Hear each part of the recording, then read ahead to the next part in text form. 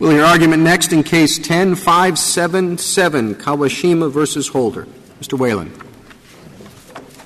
Mr. Chief Justice, and may it please the Court, Mr. and Mrs. Kawashima came here to the United States as legal immigrants in 1985. And later on, they pled guilty to filing a false statement under a corporate tax return. And the issue we bring to the Court is whether that conviction under 26 U.S.C. 7206 is an aggravated felony, specifically under M1 of the aggravated felony statute. This Court many times has held that it is the elements of the crime of conviction that determine whether a crime is an aggravated felony. And the elements of 7206 do not change when they go over to the immigration statute. And the terms of that statute is basically, as the Department of Justice has written in its tax manual, it is basically a tax perjury statute. If you don't tell the truth and you know what you're saying is false and you do it under oath, that's perjury. There are other statutes, perjury statute, which in essence says the same thing. And 18 U.S.C. 1001 is also a perjury statute. And none of them require the Justice Department or a court to determine whether fraud and deceit was an element of that crime. How would you prove fraud and deceit beyond proving that the person lied, intentionally lied? What is added to intentionally lying to convert that into fraud or deceit? It's the intention to deceive or the intention to defraud. And simply isn't intentionally lying? Doesn't that mean that you intend to deceive? It does not, Your Honor. Does it? It does not mean, because you're saying making a false statement, that is evidence of an intent to deceive. Mr. Whalen, the common definition of deceit is acting intentionally giving a false impression with the intent that someone will act on it. Well, it seems that's exactly what filing a false return is. You give a false impression of what your income is with the intent that the IRS will accept it. Justice Ginsburg, the difference I'm trying to ask the Court to consider, it is the intent which is an element of fraud and deceit. Under Section 7201, the tax evasion statute, that includes both a requirement or a finding of fraud and deceit. Section 7206 does not. But why isn't it obvious? What proof would you need?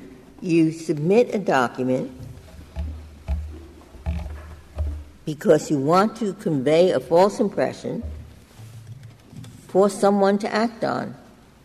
Why do you have to have anything more than that to establish deceit? Because the requirements, Your Honor, of 7206 is a finding of simply making a false statement. That's all that's required.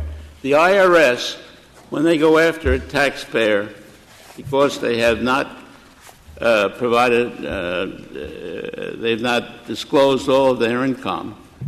The IRS comes in, or rather the Department of Justice, and all they have to prove is that it's false. They don't have to prove. No, that's not and right. it's willful. And that it's willful. Pardon me, Your Honor? That it's willful. Whoever willfully makes a false statement. Yes, Your Honor, but as So this that's Court not held, correct. Well, No, Your Honor. correct me if I'm wrong. It would seem to me, just from reading the statute, unless we have some gloss on it, that if you think it's true but it's false, from the way you were indicating, would be a violation. That's not the way I read it now. Have we said something other than that in later cases?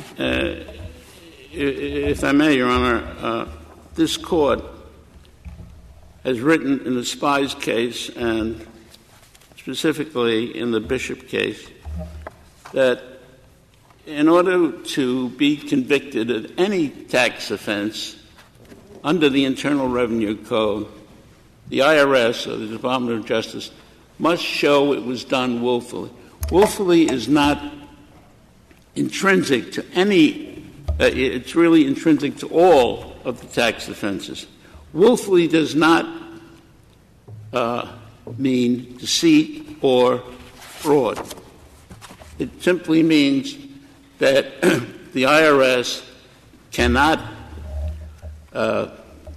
bring a criminal information or indictment against somebody who does something unintentionally. They must do it willfully. Willfully, as this Court defined in Bishop, is simply evidence that to commit any of these IRS crimes, it must be shown to have been done willfully. You must know that it's false when you say it. Isn't that what willfully means? You must know that the statement you're making is false. Willfully means intentionally. The false I submit. I don't want another adverb. I want you to describe right. what it means in the context of a statement. Doesn't it mean that you have to know that the statement you are making is false? Isn't that enough for willfully? Yes. Okay. Now, you tell me what deceit involves beyond that. Deceit involves an intention to induce somebody to act. And what I'm arguing to this Court is that simply making a false statement under a tax perjury statute, such as we have in this case, does not mean and does not evidence an intention to deceive. I'm sorry, I'm a little bit lost here. Your definition of deceit is a false statement with an intent for the other party to rely. And you don't see that when you file your tax returns that the government is relying on your statement to calculate your tax and to ensure that you've paid it? You don't see any reliance by the government on the truthful statements there and its collection of taxes? I do see reliance. This generally is what happens. What I'm saying is that 7206 is a perjury statute, and the government does not have to prove, and did not have to prove in this case, anything more than the income was unreported or the tax return was false. So it also had to prove that the government relied? Is that what you're saying? I'm saying if the government was if the government wanted to prove fraud or deceit, that would be an element of the crime of tax evasion. I'm not even sure why, because under tax evasion, you can be charged with tax evasion merely for avoiding the payment of tax. You don't have to make a statement at all. You can take the money from the bank, withdraw it openly, and stick it in your mattress. Refuse to pay, and if somehow they find your mattress, you can be charged with tax evasion. Where's the false and deceit in that? The government would have to prove fraud or deceit, because an intent to evade is the government has to prove. If there are cases that say otherwise, what does that do to your argument?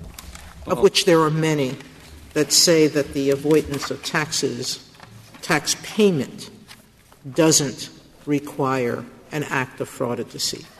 I would be surprised by those. Well, suppose somebody goes to a country where we have no extradition treaty, takes all his assets, and writes a postcard to the IRS every once a month saying, ha, ha, ha. I mean, why wouldn't that be an attempt to evade that? That's why he went. He didn't like to pay his taxes. Then the government would bring an action under the well, 7201. Why can't you well, why doesn't that violate 7201? I mean, my simple question really is, you are a drafter. Imagine you're a drafter. And you are charged with drafting Section 43.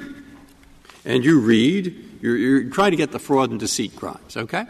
So now we read 7206, 1 and 2.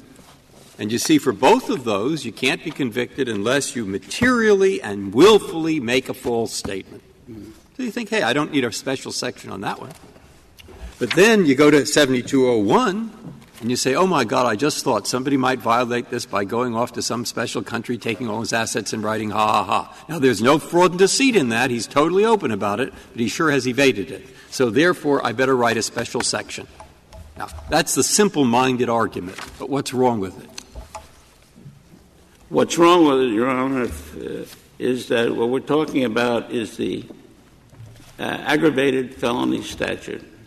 And the issue, and it may be a narrow one for this Court, is whether a conviction under 7206, which does not require anything more than filing of a false statement without any intent to deceive or defraud, whether that is an aggravated felony. And this Court has said time and again that it is the elements of the offense that determines aggravated felony. If I may illustrate the point, if a conviction under 7206 was viewed by this Court as including fraud and deceit, for the reasons many of the justices have indicated that, that when somebody writes a false tax return, that's got to be deceit. What that does is that would collaterally estop a taxpayer from denying fraud and deceit in the civil collection action. So this is what Commissioner Walters was concerned about, why he's filed this brief, that it in effect would undermine the ability of the government to get an easy conviction based simply on a false statement. Similarly, if you are convicted of tax evasion, the tax evader cannot challenge fraud. He is collaterally estopped. And as we know, that when the government goes to seek recovery, that is getting the taxes back in a civil proceeding, there's no statute of limitations. The intention of Congress is also reflected in the Internal Revenue Code, Section 6501, where if a person is convicted under 7206 and the government seeks to collect the unpaid taxes in an assessment proceeding, Congress particularly said that where there's a conviction under 7206, the government has the burden of proving fraud, which seems to me to be evidence, or rather the government has the duty to prove there was an attempt to evade the tax, but the conclusion is the same. If Congress had intended that proof of fraud and deceit would be in 7206, there would be no reason at all for Congress to put that in 6501. Therefore, I'm sorry, that's 26 U.S.C. 6501? Yes, to be more precise, 6501C1. Okay. That is the exceptions to the running of the statute of limitations. Do we have that in the brief? I have it in my reply brief. I don't have the particular statute, but I referred to it in the reply brief. Do you have the text of it? I don't like counsel getting up here and talking about statutes that they've never put before us. If you're going to rely on it, we would like to have the text somewhere. Yes. Well, I apologize for that, Your Honor. I would like to move to the second part of my argument, if Your Honor, please, that this Court has been very clear on deciding statutes invoking the canons of construction. And one of the important canons is that different words have different meanings. So in M1, we have loss to victim or victims in excess of $10,000. And in M2, we have a revenue loss to the government in excess of $10,000. And as this Court said in Najwan, referring to M2, this is the Internal Revenue provision. A correct assessment, I suggest. And that M1 deals with injuries or damage to third parties, not to the government. If you take the government's position that fraud and deceit crimes are in fraud and deceit revenue crimes are in M1, then M2 would be worthless or pointless.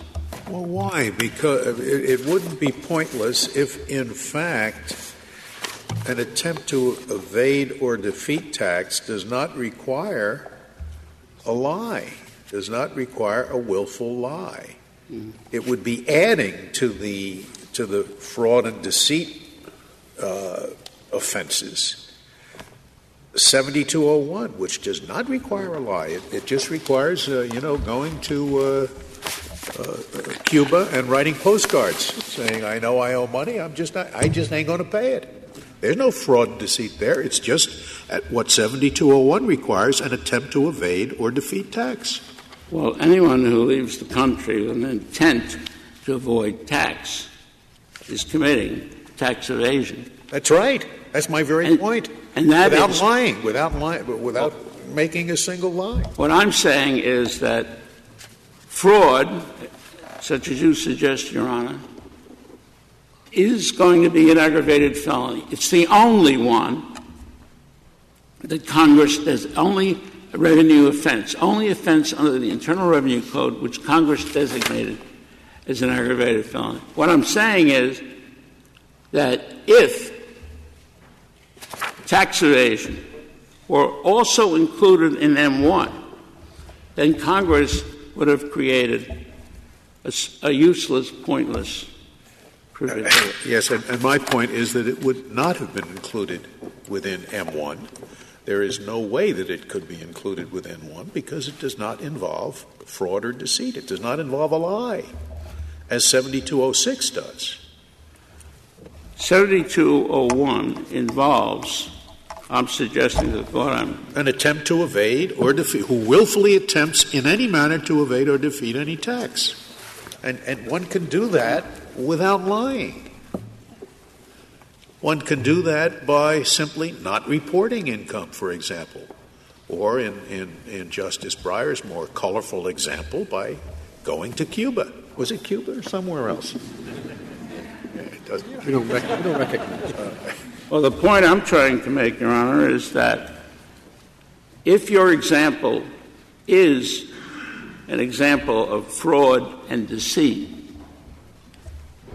which I agree it is, then a crime of fraud and deceit would not be in M1 because it would already be captured in M1 if the government's position was upheld. But the point that was being made is not that it's fraud and deceit, quite the opposite. I think Justice Breyer, Justice Sotomayor, Justice Scalia have tried to get you to focus on the evasion that involves no false statement at all, evading payment where you say nothing.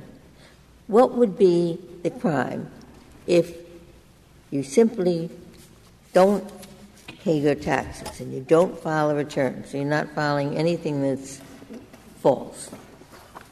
Where would that come in the Internal Revenue?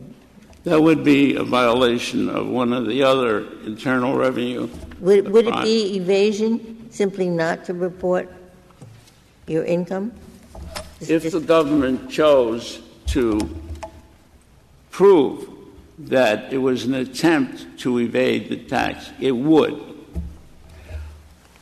The Internal Revenue statute and crimes all carry the duty to, it's a legal duty we all have, of fairly reporting our income, our deductions, what have you. It's the same legal duty whether it's in 7201 or 7206. The difference is in tax evasion, there must be a proof of fraud or deceit. That's inherent. For the beginning of this country, rather beginning of the tax statutes, Congress has always separated revenue statutes from other crimes. In this case, M1 deals with crimes involving third parties. M2 deals with revenue loss crimes to the government. Of only one is an aggravated felony. I would like to reserve the remaining of my time for rebuttal. Thank you, counsel.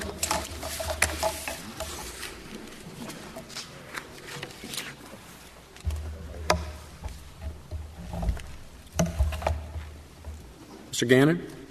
Mr. Chief Justice, and may it please the Court. Congress's specific reference to tax evasion in subparagraph M2 of the INA's definition of aggravated felony did not remove all other tax offenses from the scope of subparagraph M1. Mr. Gannon, do you think that you can commit tax evasion without committing either fraud or deceit? And are there cases that show that? The cases that we cite in our brief on page 34 that discuss this are ones that are evasion of payment cases as opposed to evasion of assessment cases.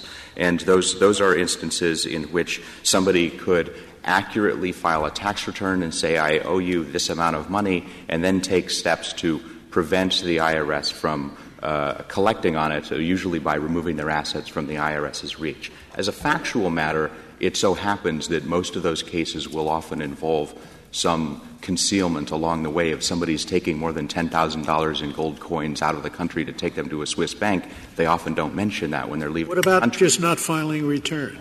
Just not filing a return is probably not going to be enough to establish tax evasion. That would be an offense under 7203, which doesn't necessarily involve fraud or deceit. The thing that distinguishes 7201 is the need for the government to establish that there is an attempt to evade either the assessment or payment of taxation. I mean, I suppose what confuses me is that when somebody is convicted of 7201, they're stopped from contesting a civil fraud suit. Isn't that right?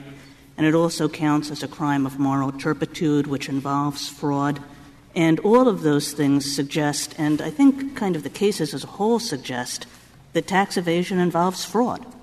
Well, certainly in the context of the civil tax fraud penalty, the tax court has concluded that intent to evade is synonymous with an understatement due to fraud.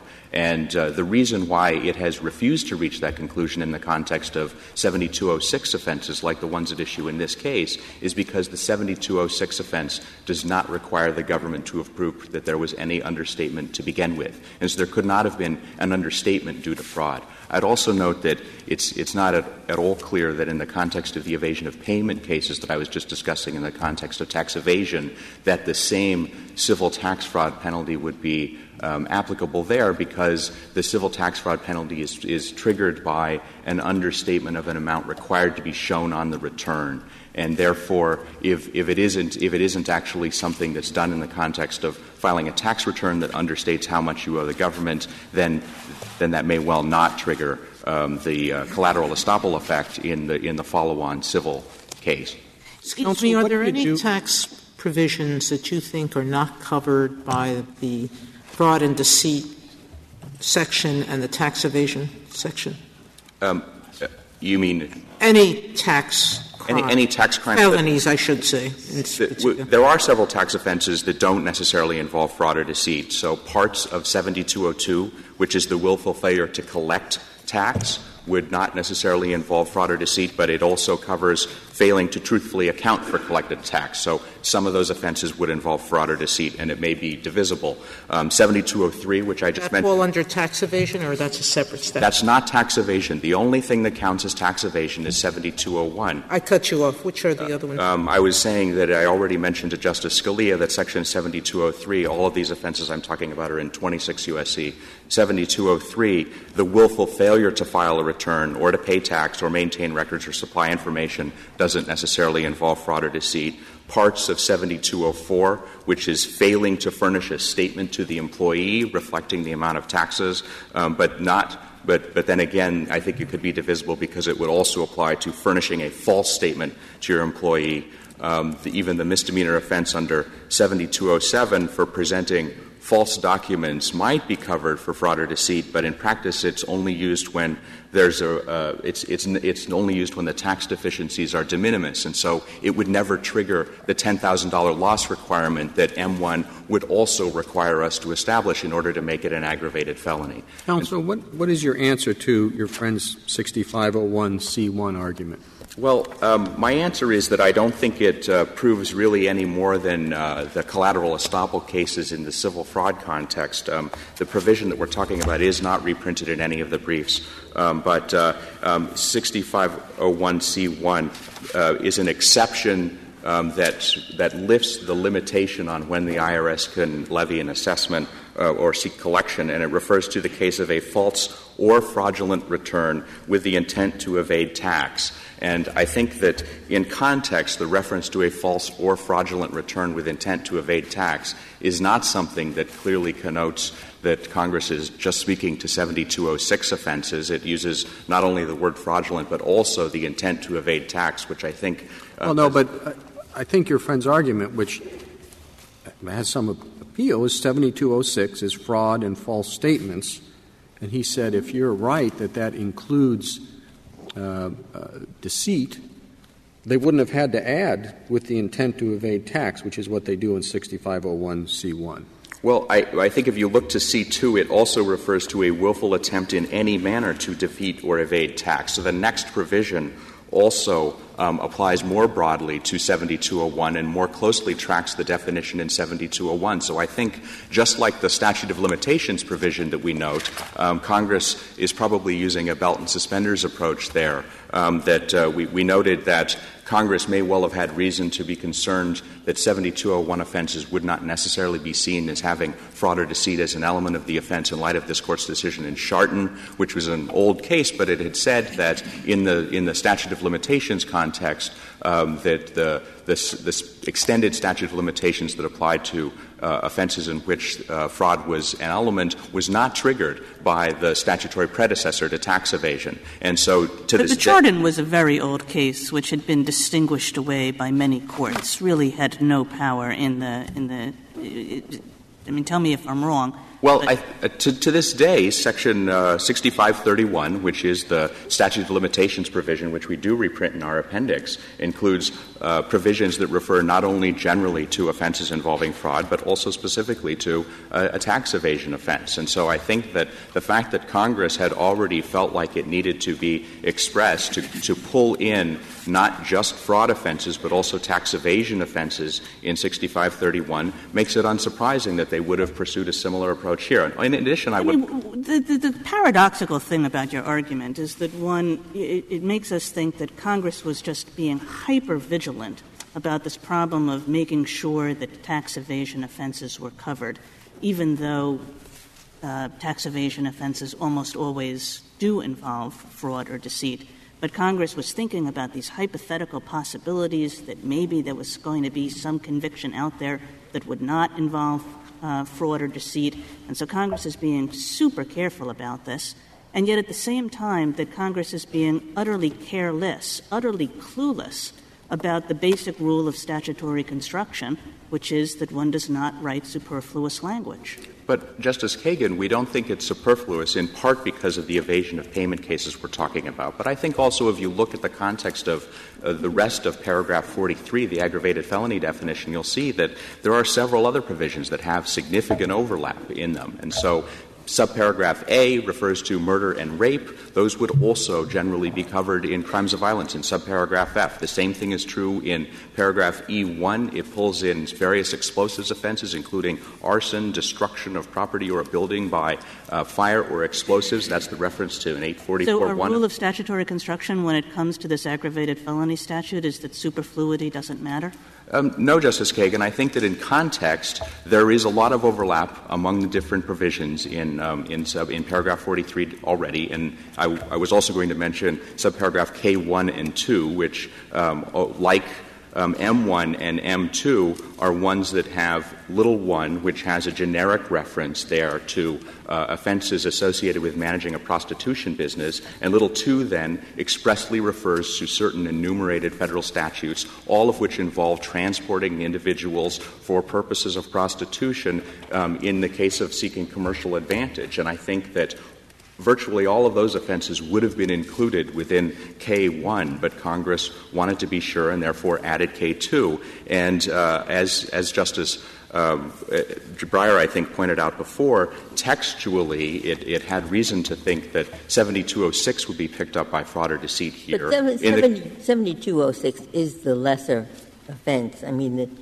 you don't dispute that the heavier crime is the 7201 crime, that is evasion. It gets a more severe penalty. And when Congress picks out one tax crime and one tax crime only, why wouldn't we assume that that's what Congress meant with respect to aggravated felonies, that there's one tax crime, the most serious tax crime, that gets that label? And the M1 provision deals with the many, many statutes that involve loss, fraud or deceit, and loss to the victim. Well, the reason why we don't think that's appropriate is in part because, as I've explained, there is some aspect of which M2 is not superfluous. But more importantly, we don't think that the specific controls, the general canon, is triggered here. And we don't think that M2 talks about a category of tax crimes or tax offenses more generally, because it only refers to one offense. And so the cases that petitioners invoke here in order to establish that there's a category that's being pulled out of M1 are HCSC Laundry and Leocal. Those are both cases in which the statute actually identified the category of offenses in question, whether it was the cooperative hospital service organizations in HCSC Laundry or DUI offenses in Leocal. And so here we don't have Congress actually saying tax offenses are covered by M2. What it says is tax evasion is covered by M2. What about suppose that didn't even exist here, 7201. Suppose we only had 7206. And the question before us was, does 7206 fit within the term aggravated felony, i.e., does it involve fraud or deceit? So we read 7206. It doesn't say anything about fraud or deceit. It says perjury and making a false statement. So then we go look up what were the torts of fraud and deceit. And he's right. Fraud traditionally requires an intent to get another person to act. But you don't have to have that intent to violate 7206. And deceit is not only involves that, it also involves the person having acted. So the traditional tort of deceit, you have to intend the acts, and he has to actually have acted to his detriment. Fraud, you have the first, those the second. You read the statute, say, well, neither of those is present here. This is just perjury, which isn't good, but it's not fraud or deceit. And there we are, not in the statute. What's the answer to that? Well, I don't think that the common law definitions of fraud and deceit are the ones that this Court has always applied in the context. No, not always. But here we're dealing with a very serious statute, aggravated felonies that has terrible consequences for the persons who fall within it. And in most of these M's and A's and B's and C's and so forth, they refer to statutes by number. So most of it, though not all of it, is very specific. So when we read these words fraud and deceit here, why don't we say fraud and deceit means fraud and deceit? Well, in the traditional elements. In the criminal context, the Court has recognized that fraud offenses don't require the government to prove reliance or damages, and that makes sense. If you think about the tort action, the classic tort action, you would need to be an injured plaintiff, and therefore you would need to be able to say, I relied on this to my detriment. No. You have to prove that the liar intended reliance to his detriment. Which he may or may not have done. I mean, when a person who commits perjury may or may not have intended that a victim rely to his detriment, which you don't have to prove here. We do not have to prove as a separate element that there's reliance or intended reliance here, but we do need to prove what we think satisfies the plain meaning of the term deceit. We're not focusing on fraud here, but deceit, and that's the act of intentionally giving a false impression, because the elements of this offense are making and signing a return under the penalties of perjury that is false as to a material matter, that the defendant deceit can mean that. You're absolutely does right. not believe to be true or correct, and it's all done willfully. But the tort didn't involve that. The tort involved the same element of fraud, which you don't want to rely on.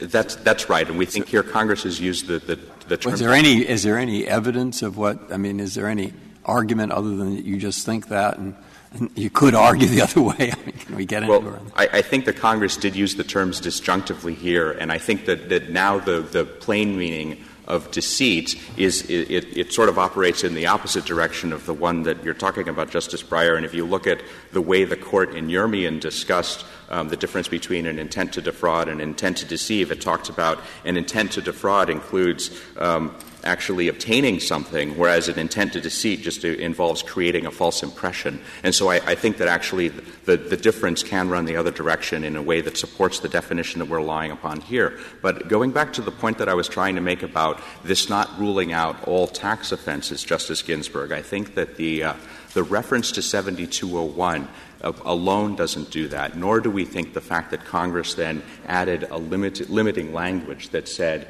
that when the revenue loss exceeds $10,000, it would satisfy M2. Could I make sure, Mr. Gannon, that I understand your argument about superfluity? Because when I asked whether the second provision was superfluous, you pointed me to these evasion of payment cases, and you cite two of them.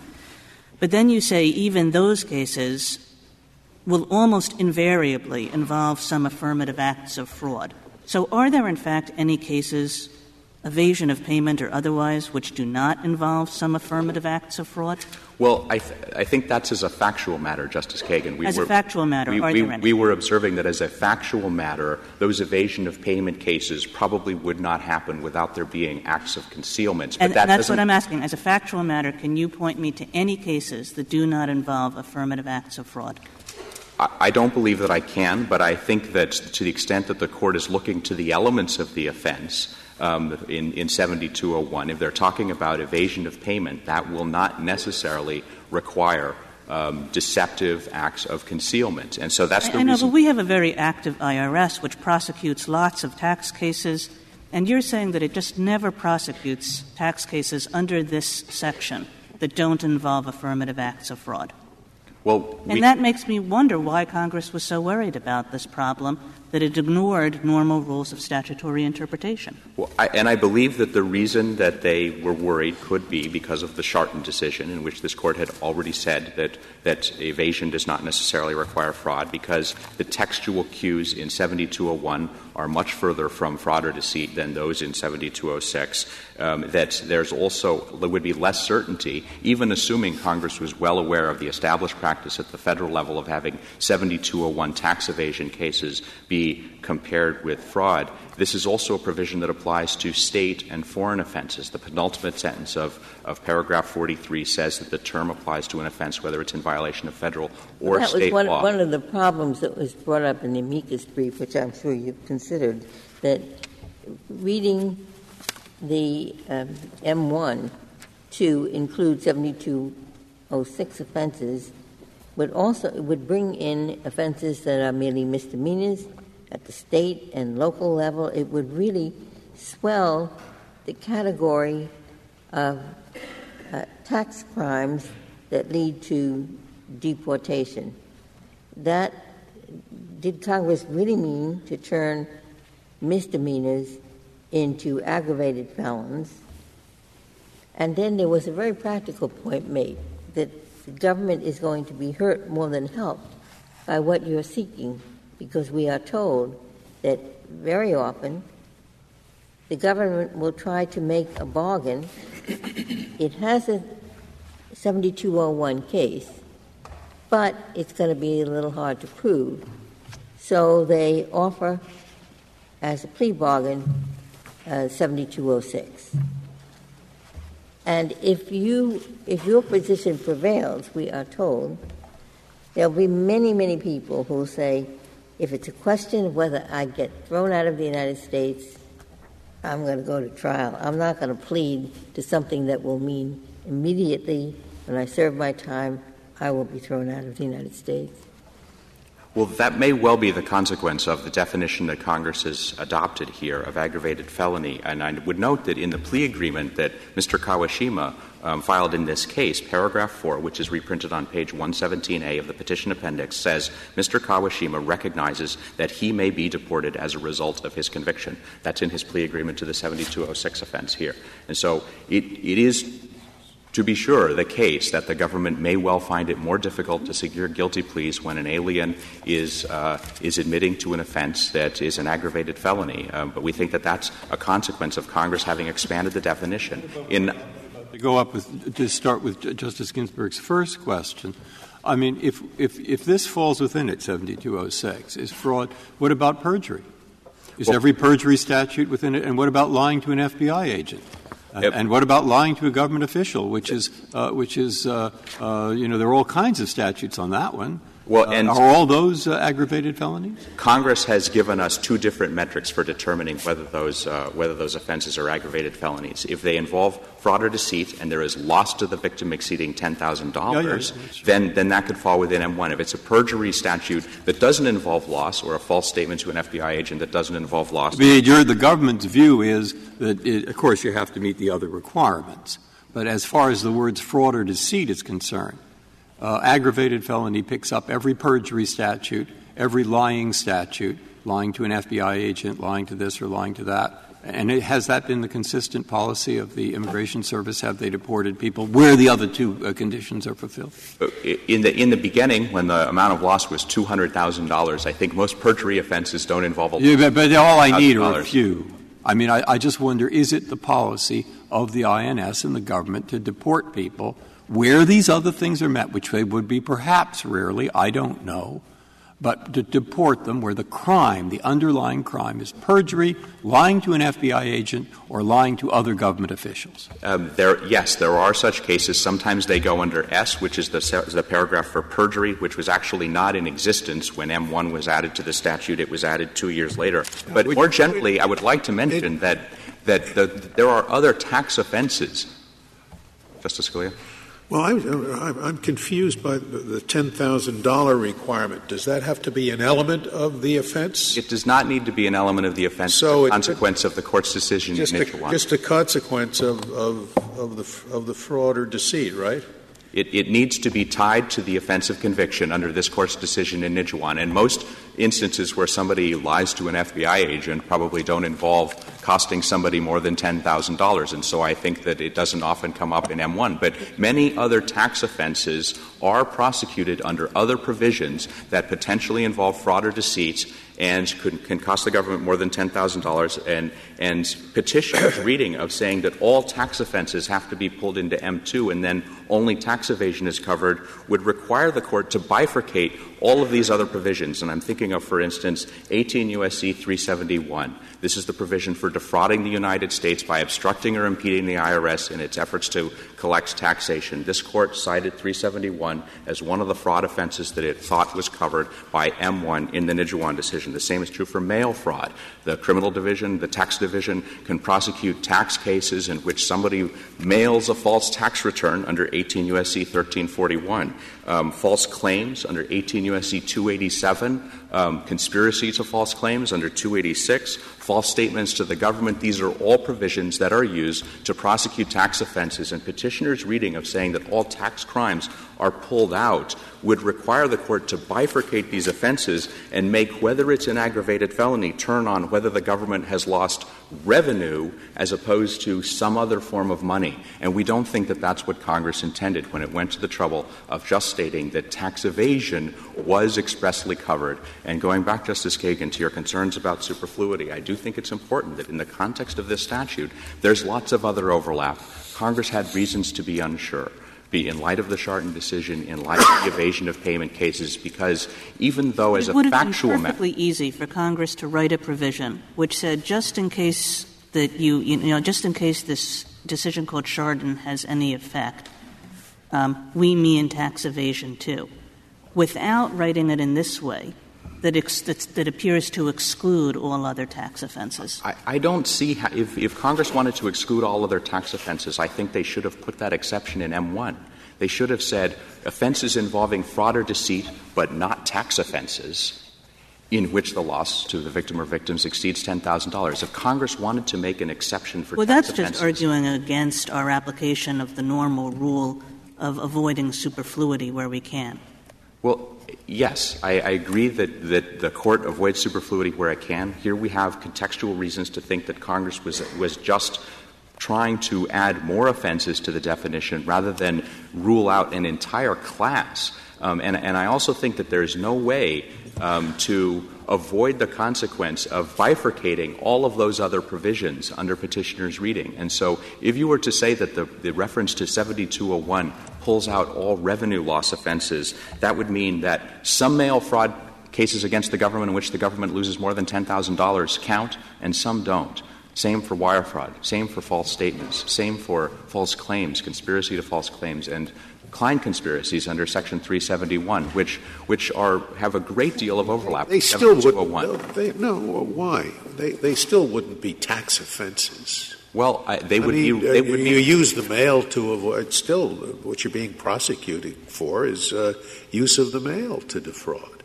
But as I understand petitioner's argument, it is the fact that M2 refers to revenue loss that is the thing that makes it pull in or define a category of cases involving tax offenses. And I think that if a mail fraud offense against the government involved getting more than $10,000 worth of refunds from the government as opposed to getting more than $10,000 in an ill-gotten government contract or government benefits from the government, that could still be characterized as revenue loss. He put it wrong. He should have said just tax statutes are covered.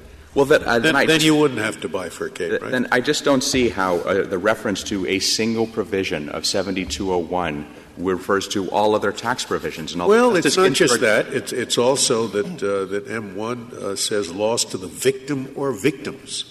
And M2 says the revenue loss to the government has to exceed $10,000. I mean, in one case, it's the loss to the victim or victims. Why did it use parallel language? Or why did it say an offense that involves an offense in which the loss to the victim or victims exceeds $10,000 and 1 involves fraud or deceit, or 2 is described in Section 7201 of Title 26?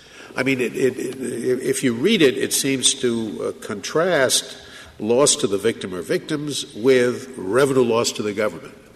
Well, and I find it hard to regard the government as a victim in any of these cases. None of the courts of appeals has had any difficulty concluding that the government is a victim when it loses more than $10,000 in a fraud case or indeed in a tax evasion case. And so here there is a different phrase, but I think what's important is that 7201 doesn't define a class of revenue loss offenses. Instead, it defines a class of tax evasion offenses. It only refers to the one statute, and then in that context where there has to be a deficiency in order for there to be a 7201 conviction, there must be a tax deficiency, then it's natural to talk about the relevant loss as being revenue loss to the government. The phrase in M1 is broader because it also applies to other types of frauds. And I think that the reference to 7201 alone doesn't indicate Congress is intending to read out all tax offenses. As Justice Ginsburg mentioned before, although 7201 has a 5-year maximum statutory penalty, which is longer than the 3-year maximum that applies under 7206 and some of the other tax offenses in that particular chapter of Title 26, as a practical matter, the sentencing guidelines use the same thing, the same criteria that are both tied to loss, and more importantly, a lot of these other offenses like 371 and 1341 and 1343 in Title 18 actually have longer maximum punishments. So if the government has a particularly big fraud that they want to get after somebody who has a tax evasion case in which they've cost the government a great deal of money, it may choose to proceed under one of the other provisions where it can get an even greater punishment. And so just referring to 7201 as the capstone, I don't think allows it to be a stand-in for all other tax offenses. There's a technical aspect of this case I don't understand. Maybe you can explain it. There was a question about what might be the revenue loss in the case of the wife. Why should the revenue loss be different? She's convicted of aiding and abetting. Although the statute itself refers to aiding, assisting, procuring, or advising, it's not a traditional aiding and abetting statute. It doesn't require there to be an underlying primary violation. It's an independent offense. And so as it happens in this case, we all know, and it's not disputed, that they're for the same underlying false tax return, the same tax return that ended in 1991 for one of the corporations that petitioners co-owned.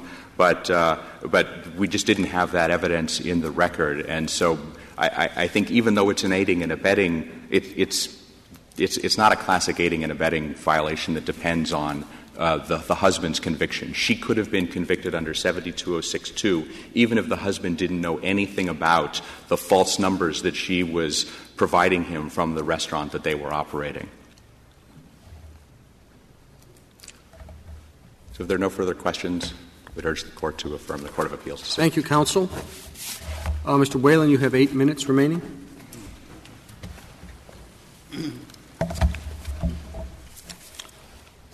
My colleague mentioned the Ehrman case, which is in our brief, but I failed to present it to the Court today.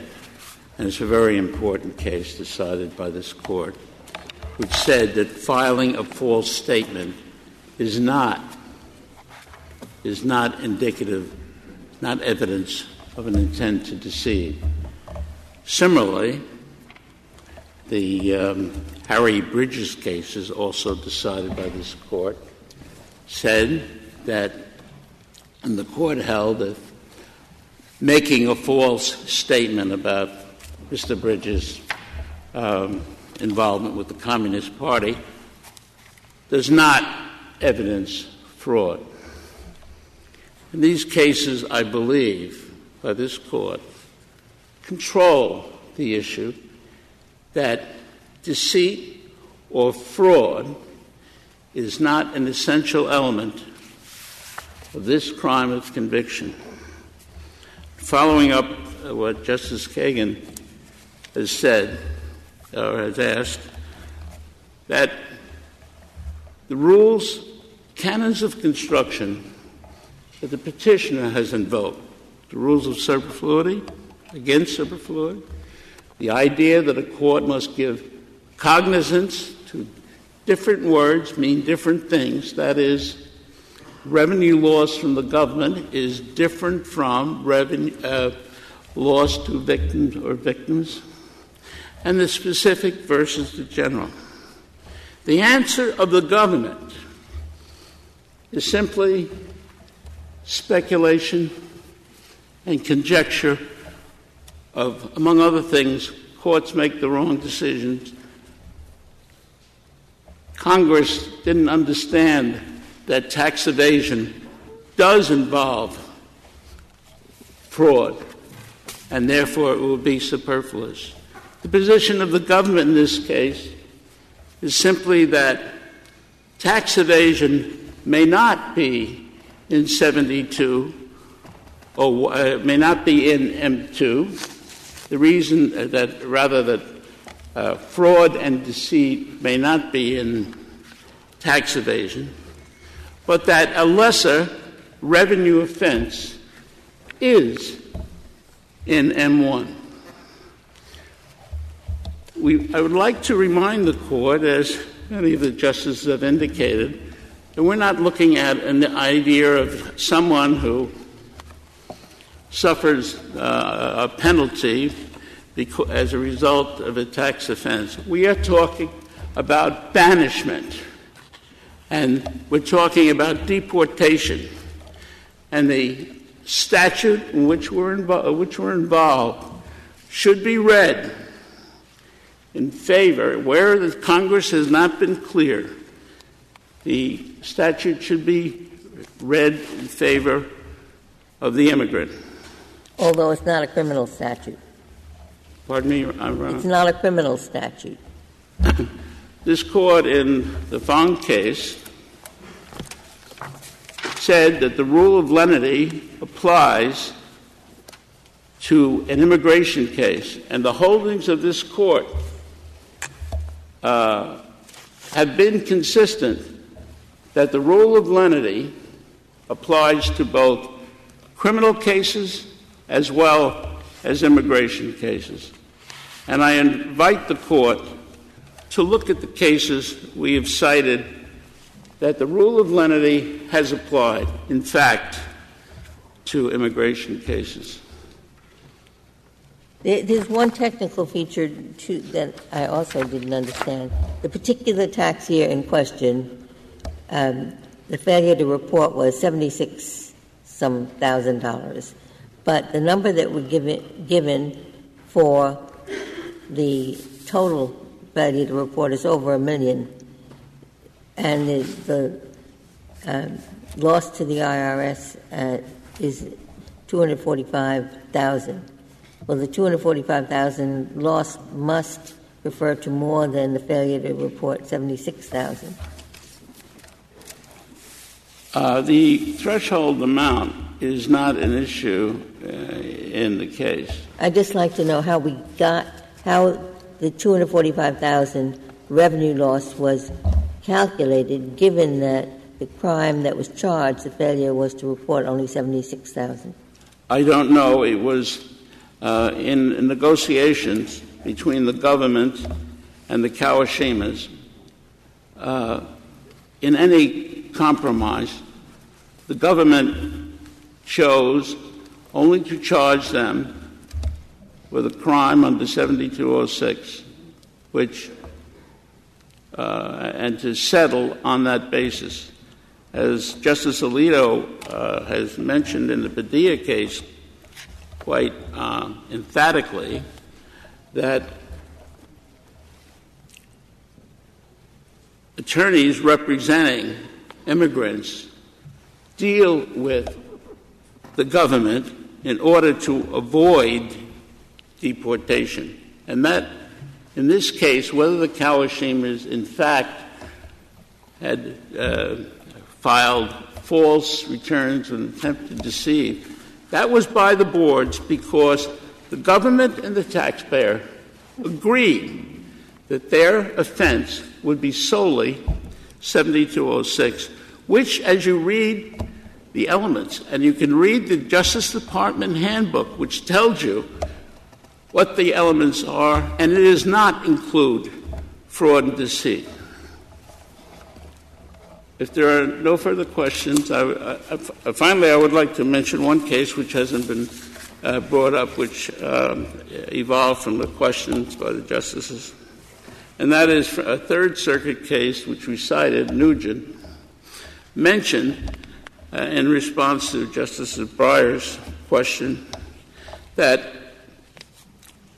the Nugent case said that you must fulfill both elements, that is, perjury, S under the statute, and if it's included in fraud and deceit, you must fulfill the elements of both crimes at issue.